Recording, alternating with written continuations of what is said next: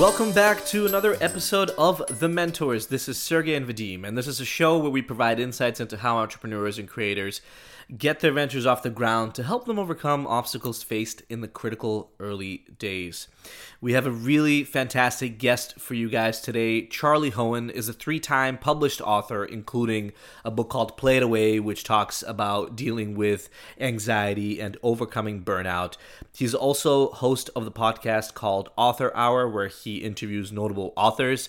He's very well known for having been an employee for Timothy Ferriss, of course, of the Tim Ferriss podcast, and author of 4-Hour Workweek, 4-Hour Body, 4-Hour Chef, more recently, Tools of Titans. Charlie Hoehn has also had the opportunity to work with some amazing entrepreneurs like Ramit Sethi, founder of I Will Teach You to Be Rich, and of course Tucker Max of I Hope They Serve Beer in Hell. Charlie Hoehn has been featured on Business Insider, CBS, Financial Times, and more. And in this interview, we get to talk about a lot of very, very interesting topics, including what efforts to focus on in terms of marketing in the early days of starting a business. We dive into techniques that Tim Ferriss used to market his books. We talk about how to make things go viral, and we even tackle the issue of how to overcome anxiety. This was an incredible interview with a lot of interesting takeaways, not only hopefully for our audience, but certainly for myself and Sergey. And now, here's our interview with Charlie Hoehn. Throw back to you. I mean, in those early days, how much time do you think you need to spend on generating a product or working on the creation itself, the asset, versus, or when do you get started in the marketing, and what are some of the first activities that you can do when you're getting started, if you don't know anything? In the early days, kind of the balance I think that needs to be had is if you can get your product or even an early prototype of your idea in front of at least 10 people who already kind of know you or like you or trust you, and they're the ideal type of person you want to be catering to. If you can get it in front of them and them using it, and them basically either trying to pay you or finding them passing it along to friends of theirs or telling friends of theirs or talking about it, asking more questions about it with a sincere excitement and interest, then you're in good shape. That is an invaluable process that basically everyone skips because it's way more fun to work on your thing and to enjoy the act of creation than it is to potentially be shot down or told something's not good enough. But you have to do that. It's funny that what you just said. So we just released an episode today with a woman that started a soap company, and she went through the same exact process that you mentioned, which is she literally just went to 16 of her friends.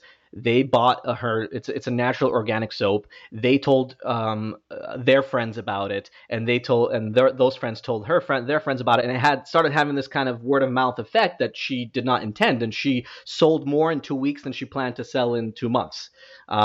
So I love that you said that, because we literally it's almost validating the experience that she went through. But once you go through that initial, let's say, friends, family, or let's say you've already kind of identified who your target customer might be, especially early stage entrepreneurs, if they're first time entrepreneurs, but especially younger people that don't have any experience with marketing.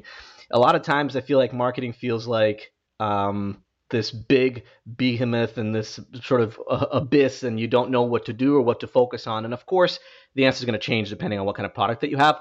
But how do you know what to do next, whether it's educating yourself about what would make sense for your market, or maybe you can shed some light on what you think works now better than before? I mean, yeah. Man, that's a good question. So I want to answer that, but to add on to your example of the woman who was selling the soap, a similar thing happened to a friend of mine, where, and you guys work in the VC realm, so you'll appreciate this. He was pitching investors, and he kept getting turned down. for his company to raise money. And after each meeting, though, he would ask, what would you guys need to see from this in order to say yes? And after each round of feedback, he would go back to it, make those changes, pitch another round of investment. I think he ended up pitching like over 50 investors, but got feedback every single time and made small iterations until it was the perfect pitch deck. He raised a ton of money. So I think in going back to this idea of putting this in front of people, getting their feedback, seeing how they respond. I mean, this is how a friend of mine developed over 70 apps in the App Store. He would develop a prototype and then he would hand it to somebody and say, what do you think of this? And he would give them no explanation. And he would just watch their facial expression and have them talk him through it and then make adjustments based on that. And so I think I can't overstate the importance of getting this early feedback from people and making sure that your product has sort of the marketing baked into it, right? And this is kind of the foundational aspect is if your product doesn't have the marketing baked into it, if it's not something that people are willing to hand over their money for, that they're motivated to hand over their money for right then and there, or they're motivated to tell their friends, then there's no marketing baked into it. And any marketing that you do after that is going to feel like rolling a boulder up a hill, right? So I really can't overemphasize the importance of that before we go on to the next point of what should they be focusing on getting better in terms of marketing. The best marketing you can do is build something that markets itself. I love that. And I think a point that you mentioned that I want to point out to our audience is that, and essentially what you're talking about here is actually not just a marketing skill, but a sales skill. Having the ability to come up to someone, even people you know, and get feedback from them, I think takes some experience or at least takes some tenacity, I should say. But one important thing is that the example that you mentioned, this individual, your friend, actually showed something visual or something physical. People oftentimes, if you just ask them whether they would use something or not, they are not really going to give you an honest answer. Not that they're trying to lie to you, but they just don't really know unless they have something to react to. So that's a piece of advice that we always give to entrepreneurs is create even a visual prototype. If you don't have good design skills, do it in Microsoft Paint by copying and I don't even know if Microsoft Paint exists anymore, copying and pasting different visuals, but have something for people to react to. Actually, a cool tool for that is proto.io. That lets you create free prototypes for mobile apps. But I love that example. You mentioned that the product should have the marketing baked in. Do you have any examples from your own personal launches that you've done, maybe your latest book, Play for a Living, that actually included marketing within the product or had some sort of component in there that made it easy to market? Yeah, so with Play for a Living, I just wanted to make a product that creatives could really get behind and own, feel like they had some ownership. So what I did was I worked with 50 artists around the world, had them contribute art pieces that I then featured in a book, and they got to create art of their heroes. And so they have ownership of that. And so now I have 50 people who can show that to their art friends, and they can show it to their parents and say, look, mom and dad, the lifestyle I've been living is valid, right? That's the message of the book, is that a creative way of work, which is play, is a very valid way of approaching their career. The guy that I learned the most about this from is obviously Tim Ferriss, who's a master at baking marketing into the product, all the way from his titles and his subtitles to the chapter headings. Tim was always very focused on giving people what they were highly motivated to get, the information that they really wanted, and delivering it as a recipe so that they could follow the formula and get the results as close as he promised. So, for instance, one of his most popular posts is about how to lose 20 pounds of fat over the course of 30 days without exercise. And he lays out some specific rules of how to eat the slow carb diet. And it works really well and consistently. And that has marketing baked into the product because the reader literally physically transforms over the course of a month. And so you have people asking, what the hell happened? And so the marketing is basically coming to them and it's being pulled out of them. Well, I tried the slow carb diet and it got me these phenomenal results. So he was really, really good about that. And I mean, Dropbox has become known as kind of one of the gold standards of doing this is if you use our product and share our product with your friends, you win. Uber was the same way. It grew in much the same way. Can the person who used your product brag about it to their friends? Does it elevate their status? Can they slide their phone across the table and say, look what I just did. I just tapped a button and a black limousine car is going to pull up in 3 minutes.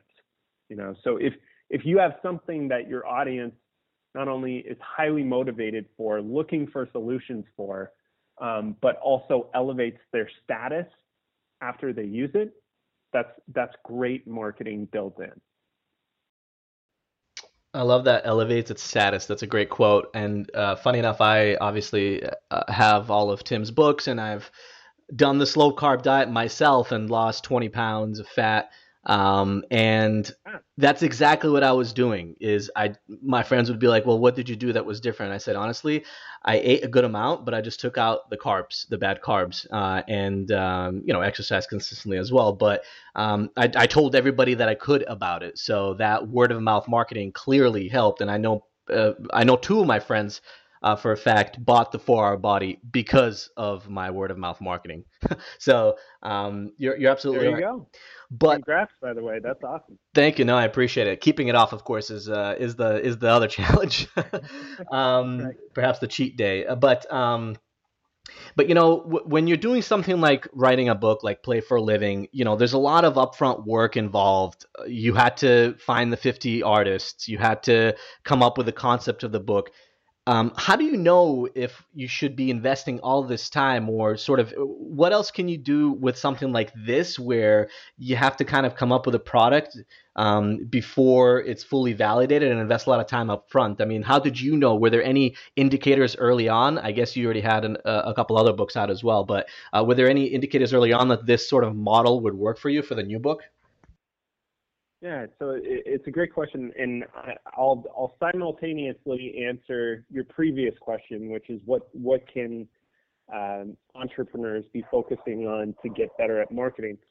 The big skill for marketers is listening and empathy for people, is paying attention to what their problems are.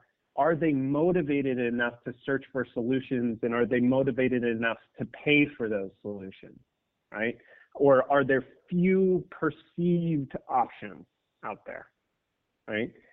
So with Play for a Living is a little bit different of a situation because I honestly considered it a passion project. I didn't necessarily expect it to come to fruition. Because it was just kind of a challenge, and it was a book. I know this goes against everything I'm saying, but this was a book I wanted to exist for myself first and foremost. This is not what I advise first-time authors, entrepreneurs to do. I advise them to focus on what is the problem that they've solved in their life that other people are trying to solve as well. What are other clients of theirs, customers of theirs trying to solve, and can you deliver that solution to them as efficiently as possible? Because I like to think of products in terms of, at least with stuff like books, as obstacles to your customer's desired end state. Right? the customer, if they could, would snap their fingers and eliminate the problem. But instead, they have to go through your product in order to get there. So can you build a product that delivers the desired end state as efficiently, pleasantly, as delightfully as possible? And that's just generally kind of how I think of it. And listening to your customers, the point there is you have to pay attention to how they describe things. It's always shocking, and I'm sure you guys have experienced this as well. As much as you think you know your market, who you're serving, how they view the problem, how it's affecting their life, it's always surprising to hear them describe what they're going through and how they're going through it. I'll give you an example. Several years ago, I wrote a blog post called How I Cured My Anxiety. And the post, to my surprise, did really well. It went viral, and it's still #1 on Google today if you search for anxiety cure. And so I get a lot of people coming to me needing help with anxiety. And this is something that they're often ashamed of and struggling with. And also paranoid about potential solutions put in front of them because that's their state. They're afraid. So in hearing, I've surveyed a lot of them, and I was always surprised at what led to that situation, how they described it themselves. A lot of women, for instance, focused very much on the physical sensations.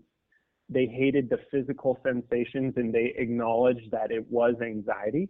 A lot of the men described it as burnout and not necessarily anxiety, or they would describe panic attacks as being their worst. So listening to the customer, hearing them out, hearing how they describe it, gives you a better sense of when you are on needing to sell the product, you can describe it exactly in their terms, and they feel like, man, this person is reading my mind. They know exactly what I'm going through, and the sale is much easier.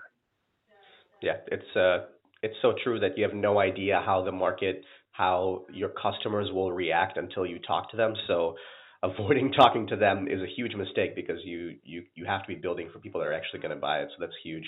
100% agree. You mentioned that article that you wrote about anxiety. Just because I know our audience will be curious about it, I know that some people think that perhaps virality can be engineered, but I don't think that it can.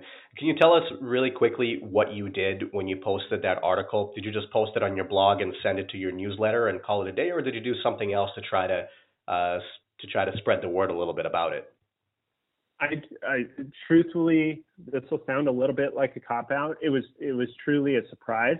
It was one of the better things I'd written, and I wrote it because I couldn't find any good online articles at the time of people describing their situation that I could really relate to in a way that was authentic and in a way that didn't involve going to a therapist or getting pills or whatever.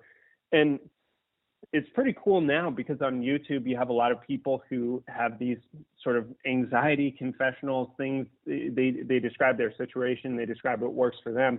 At the time in 2013, there weren't a lot of great resources online. So I got lucky in that people really liked it because it was unique. It was a different perspective.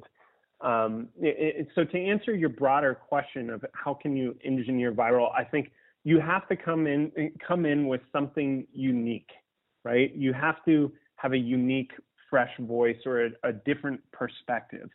I saw this recently with a different article that I wrote about the mass shootings after Vegas happened. I wrote about a different angle than what was being talked about. Everybody was talking about guns, and so I talked about not the media, not guns. I talked about men and our culture in the United States and growing up often in isolation, loneliness, being deprived of play, not having healthy ways of dealing with shame, that sort of thing. I talked about the emotional health of men in the US, and that really isn't talked about a whole lot. It's talked about as mental health. People are crazy and stuff. So I came with something different that people could get behind. So I think that's the big thing. In terms of other ways to engineer virality, if you look at the topics that are going viral, the things that people are already talking a lot about, and you can come in and kind of give your own unique twist to it, and obviously have something that's high quality, you have a much greater chance of engineering that. And in both of those cases, I truly just put it up and shared it with my list, and that was enough. Timing plays a big role in the second one, but that was all I did. Yeah, I agree 100%. I just wanted to touch on really quickly what you just said, which is have a unique voice. That's incredibly important. Funny enough, I was on Reddit a couple days ago, and I found this thread called "How Not to Give a Fuck," and everybody there was talking about how they're nervous approaching people in public, and whether it's women or at a networking event or whatever. And I realized what had helped me in the past is just doing it, right, without thinking and overthinking it too much. So I wrote a quick little post on Reddit about the 3-second rule of not giving a fuck. And second 1, make eye contact. Second 2, come over to somebody. And second 3, just say hi. Don't overthink it, because if you let your brain think too much, you'll overhype yourself and you'll come up with excuses not to do it. And next thing I know, it has several hundred upvotes and thousands of views. And I had no idea. I just kind of posted it up there in the public domain. But because it was unique and because the message was delivered to that particular thread in a different way than they were used to seeing, it spread. And so you're 100% right. Mm-hmm. So I love that. Can I add a couple more things that can really add some juice to making things go viral? Oh, would love that. Yeah. Yeah. So in addition to having kind of a unique perspective, I think there are a few other things. So one is the storytelling. Stories are how humans pass along information. It's not enough just to come in with statistics and numbers. You have to tell stories. People retain information better when you come in with a story. So storytelling is important. You have to get people to feel something. If you really want to go viral, you have to evoke a strong emotion.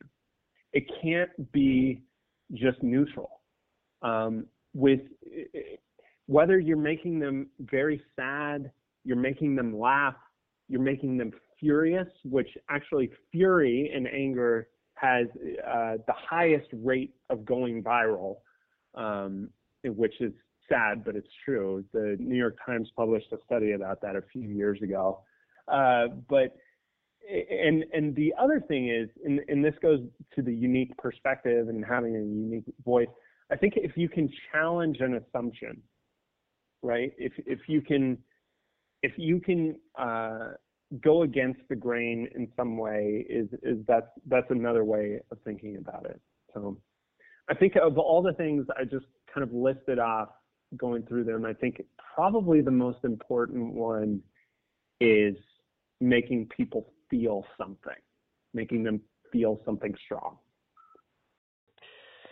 Charlie, I'm curious, going back specifically to product or business launches and the early days, a lot of entrepreneurs, especially those that don't have much experience with marketing, they find themselves doing a whole lot of things and potentially spending a whole lot of money, but not necessarily seeing particular results that they want, or not knowing where they should focus their time and how they can stay consistent with their marketing, because consistency is so important.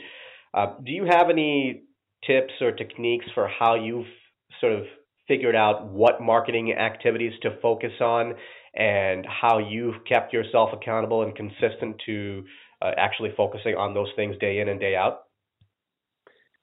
Yeah, it's a great question. I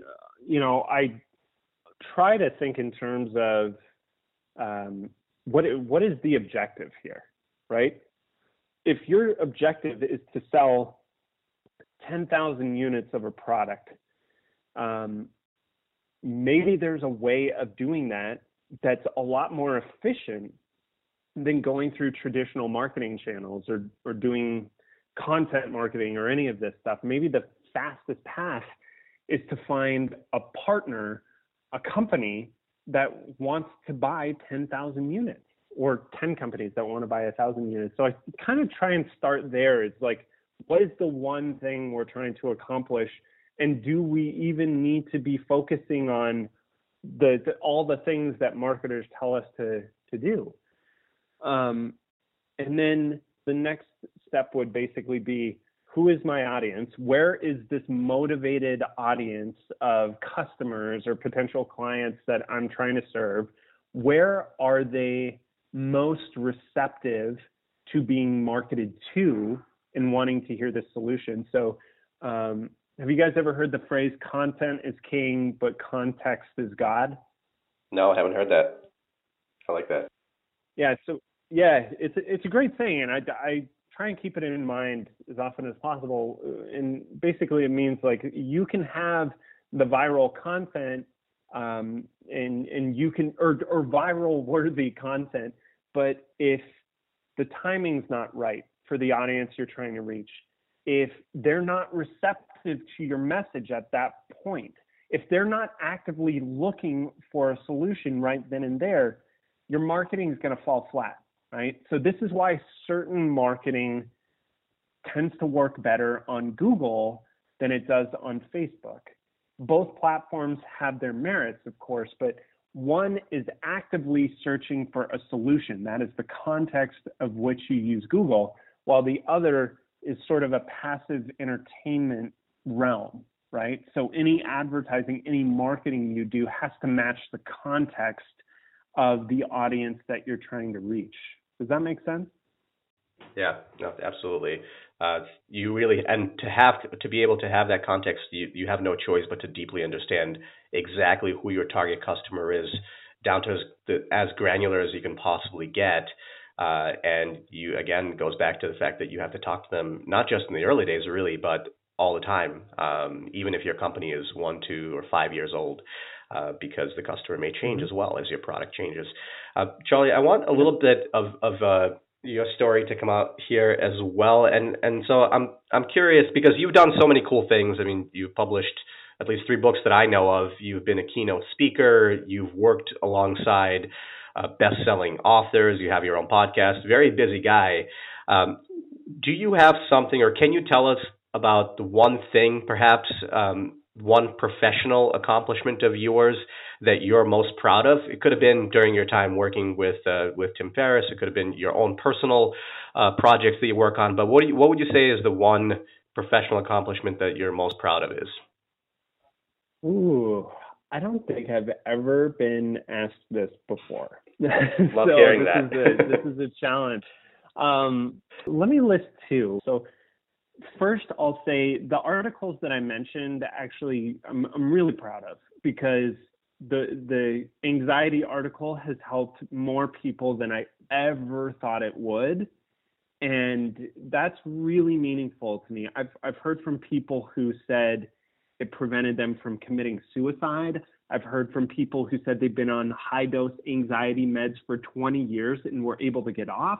I've heard from veterans who suffered from PTSD that said that methodology was the one thing that worked, that got them through it. I've heard from addicts. I mean, you run the gamut, right? I've heard from a lot of different people from all different walks of life all over the world who that made a positive impact on their life. And for that, I am so grateful that I shared that.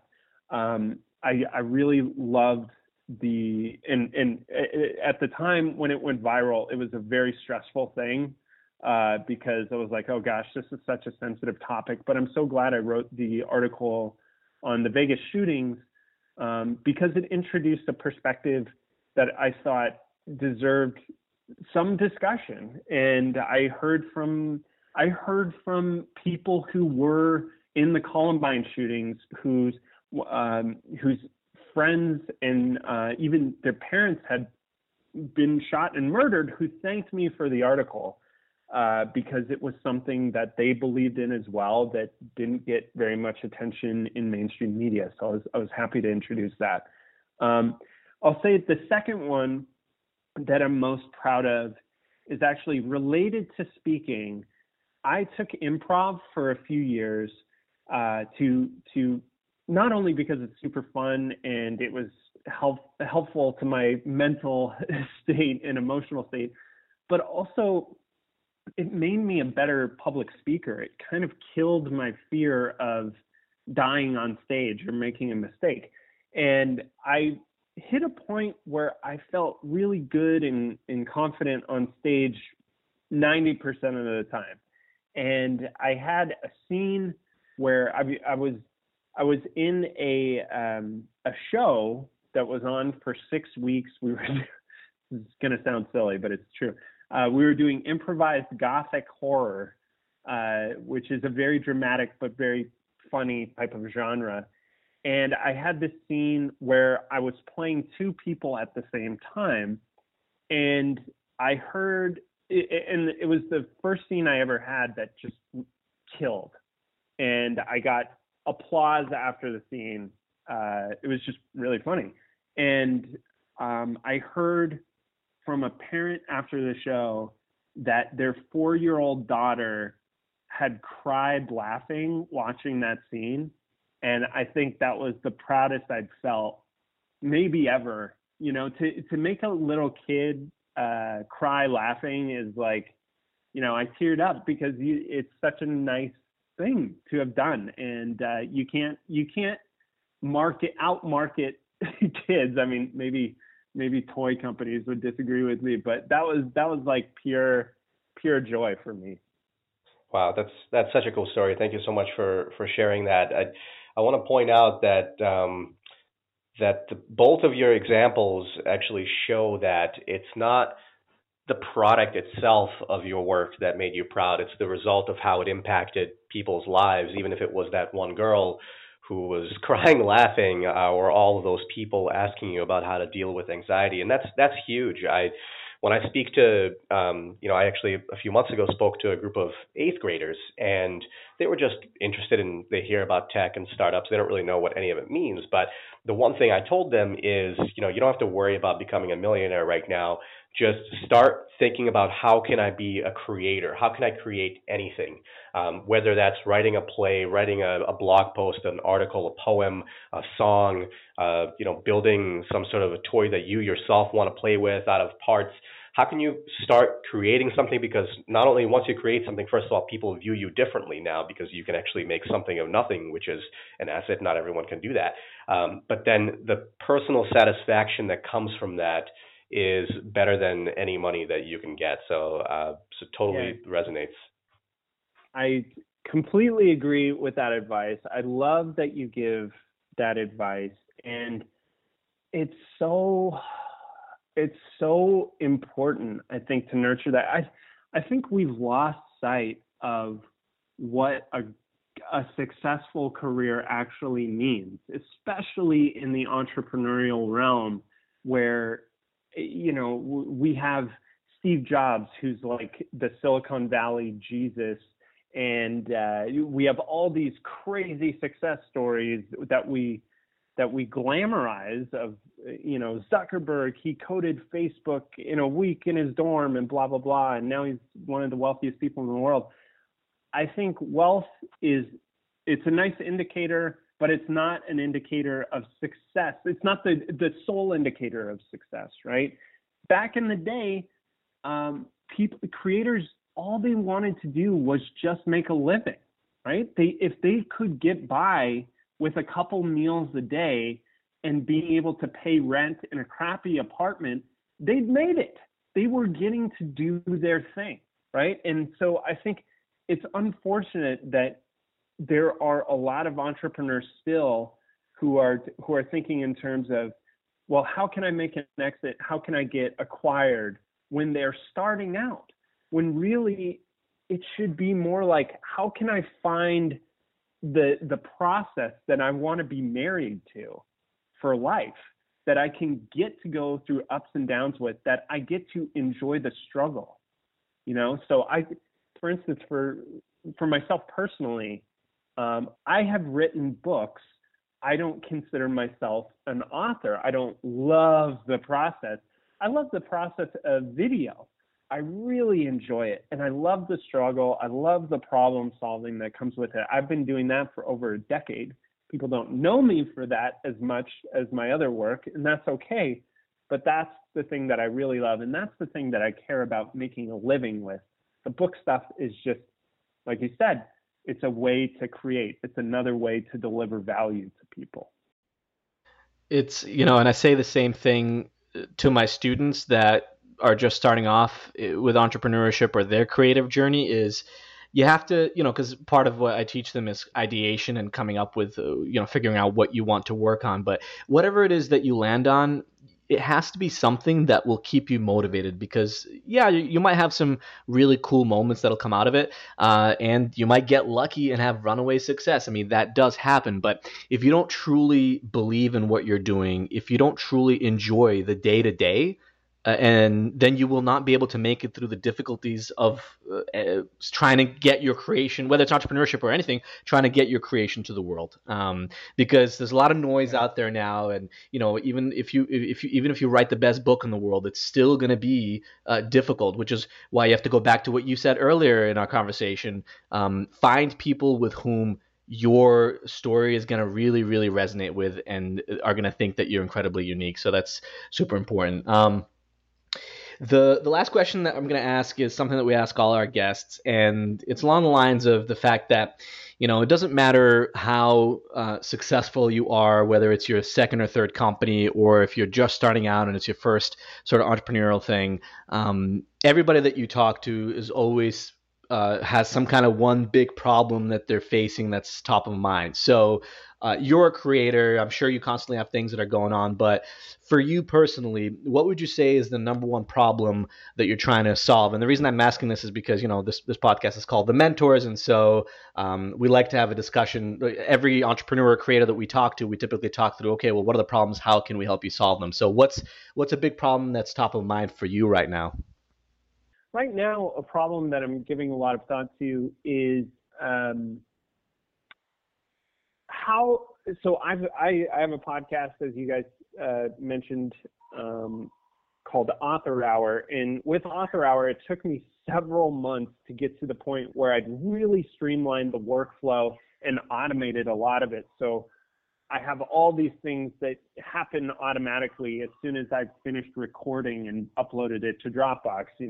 It gets sent off to a company that handles the editing and the show notes and the transcription, and then it gets handed off to another editor who reviews it and adds images, and then that, once it goes live, it triggers automatically sending an email to the guests and giving them assets to promote and this sort of thing.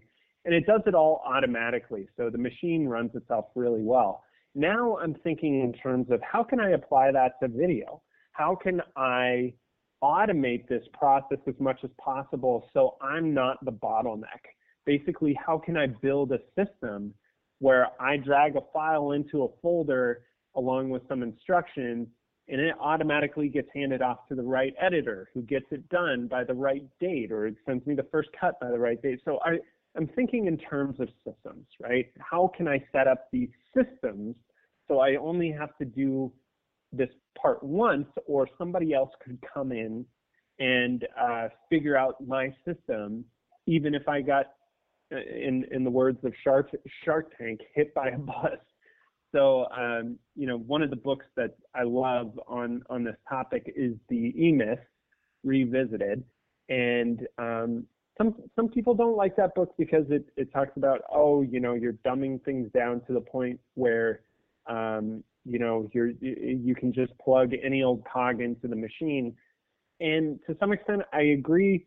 But to another, you kind of have to do that if you want to be a successful entrepreneur. You have to streamline your workflows on the things that are time consuming to you or that you don't need to be a part of. And Zapier, Zapier, is a tool that allows you to do that.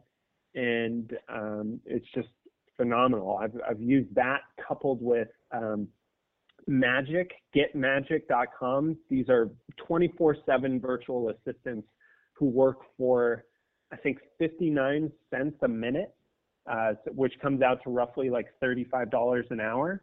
And they work pretty efficiently. They're native English speakers. So if you can couple those two things together, you can get a lot accomplished. So that's kind of what I'm focused on now. I'll give you one company that I'm aware of. They're not paying us to promote this at all. We usually don't mention too many products on the show, but this is a company actually founded by a few Venture for America fellows out of Seattle. It's called GoSlope, GoSlope. I'm sure you haven't come across it because they're fairly young, but they're starting to close some pretty big deals, and it essentially helps with project management, specifically with content creation. They started off doing video because before that they had a video company, and they faced a lot of pain with collaborating with people on video and automating some of those tasks. Yeah, it's a pain. Yeah, so maybe that tool could help you. Cool. And I was curious. You mentioned, of course, it's such a, like you said, a big cultural problem that play is not encouraged, and there's probably structural issues at play, no pun intended there, that cause it. But have you come across perhaps other cultures, other countries that are better at it? And do you have any maybe hints as to why they might be better at playing more in their lives?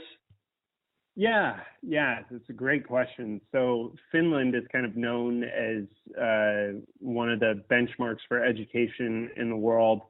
They are ranked as the top in education, and yet they don't give kids homework until they're like 14 years old. They have 2 hours of recess every day, all the way through high school, I believe. They pay their teachers as well as, relatively speaking, almost as well as doctors.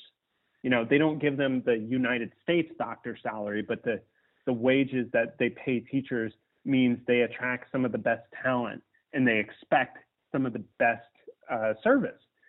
So they have different, a different culture, but Scandinavia tends to do things really well. They also have a lot of things that are different, obviously culturally. It's a lot more homogenized than ours. So the income gap isn't super wide. Everyone's, relatively speaking, much more equal.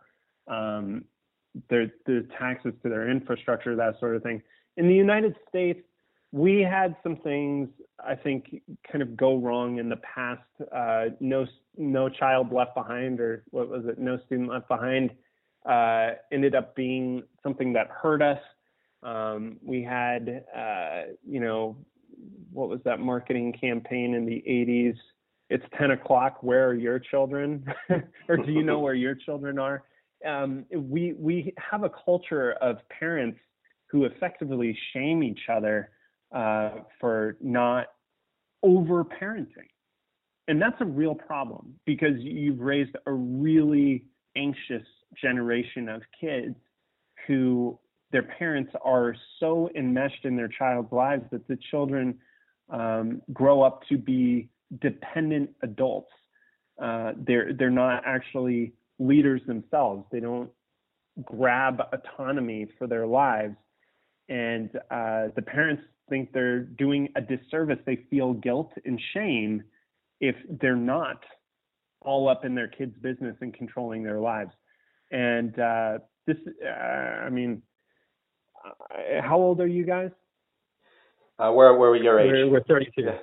Yeah. Almost. 32? Yep. Yeah. So, if you haven't dealt with it yourselves, I'm sure you can think of people that you know who've dealt with it, right? In watching how their parents interact with them. And I think what ends up happening is if you raise kids in a way, and this is a fault of our schooling as well, I think, where if you raise kids in a way where they have to prove themselves to get love from the parent, if they have to perform well in school in order to get love from their parents. It develops an anxious attachment, and they no longer view the world as a playground. They view it, in the words of my friend Gwen Gordon, as a proving ground where they constantly have to prove themselves. And a lot of people go through their entire lives constantly proving themselves to parents, right? Even if the parents are no longer there, it just becomes this script that runs in the background. So it's frustrating, but I think it's something that, over time will erode and start to correct itself. But it's a huge problem, and I think it's one of those things that limits us in ways that we don't actually see, right? If you have a bunch of kids turning into adults that aren't really independent, happy, playful adults, but are instead stressed and constantly trying to level up to get the love that they think they're going to get. And this is super common in very successful entrepreneurs as well. It's often a driving force to their success. Then it just hinders us in ways that are just not super healthy. Yeah, you're absolutely right. And by the way, you sound like a great father. But I think you're helping a lot with the content that you've put out. So thanks a lot for the books that you write, the articles that you write, and looking forward to seeing more of that in the future as well. We really appreciate your time. Thank you for sharing your insight with us and our audience, of course. And actually, Sergey is coming over my apartment in about half hour, and we're going to play instruments. We're musicians as well, so he's going to pick up the guitar. I got a piano, and it's going to be a good way to unwind and then do some more brainstorming for our podcast. So we totally agree with your concept. Awesome. Excellent. Well, thank you so much for the kind words, and it was an honor being a guest on the show. You guys keep doing the work you're doing. It's really meaningful and impactful. So thanks for doing what you do as well. Really appreciate it, Charlie. Thanks a lot for your time.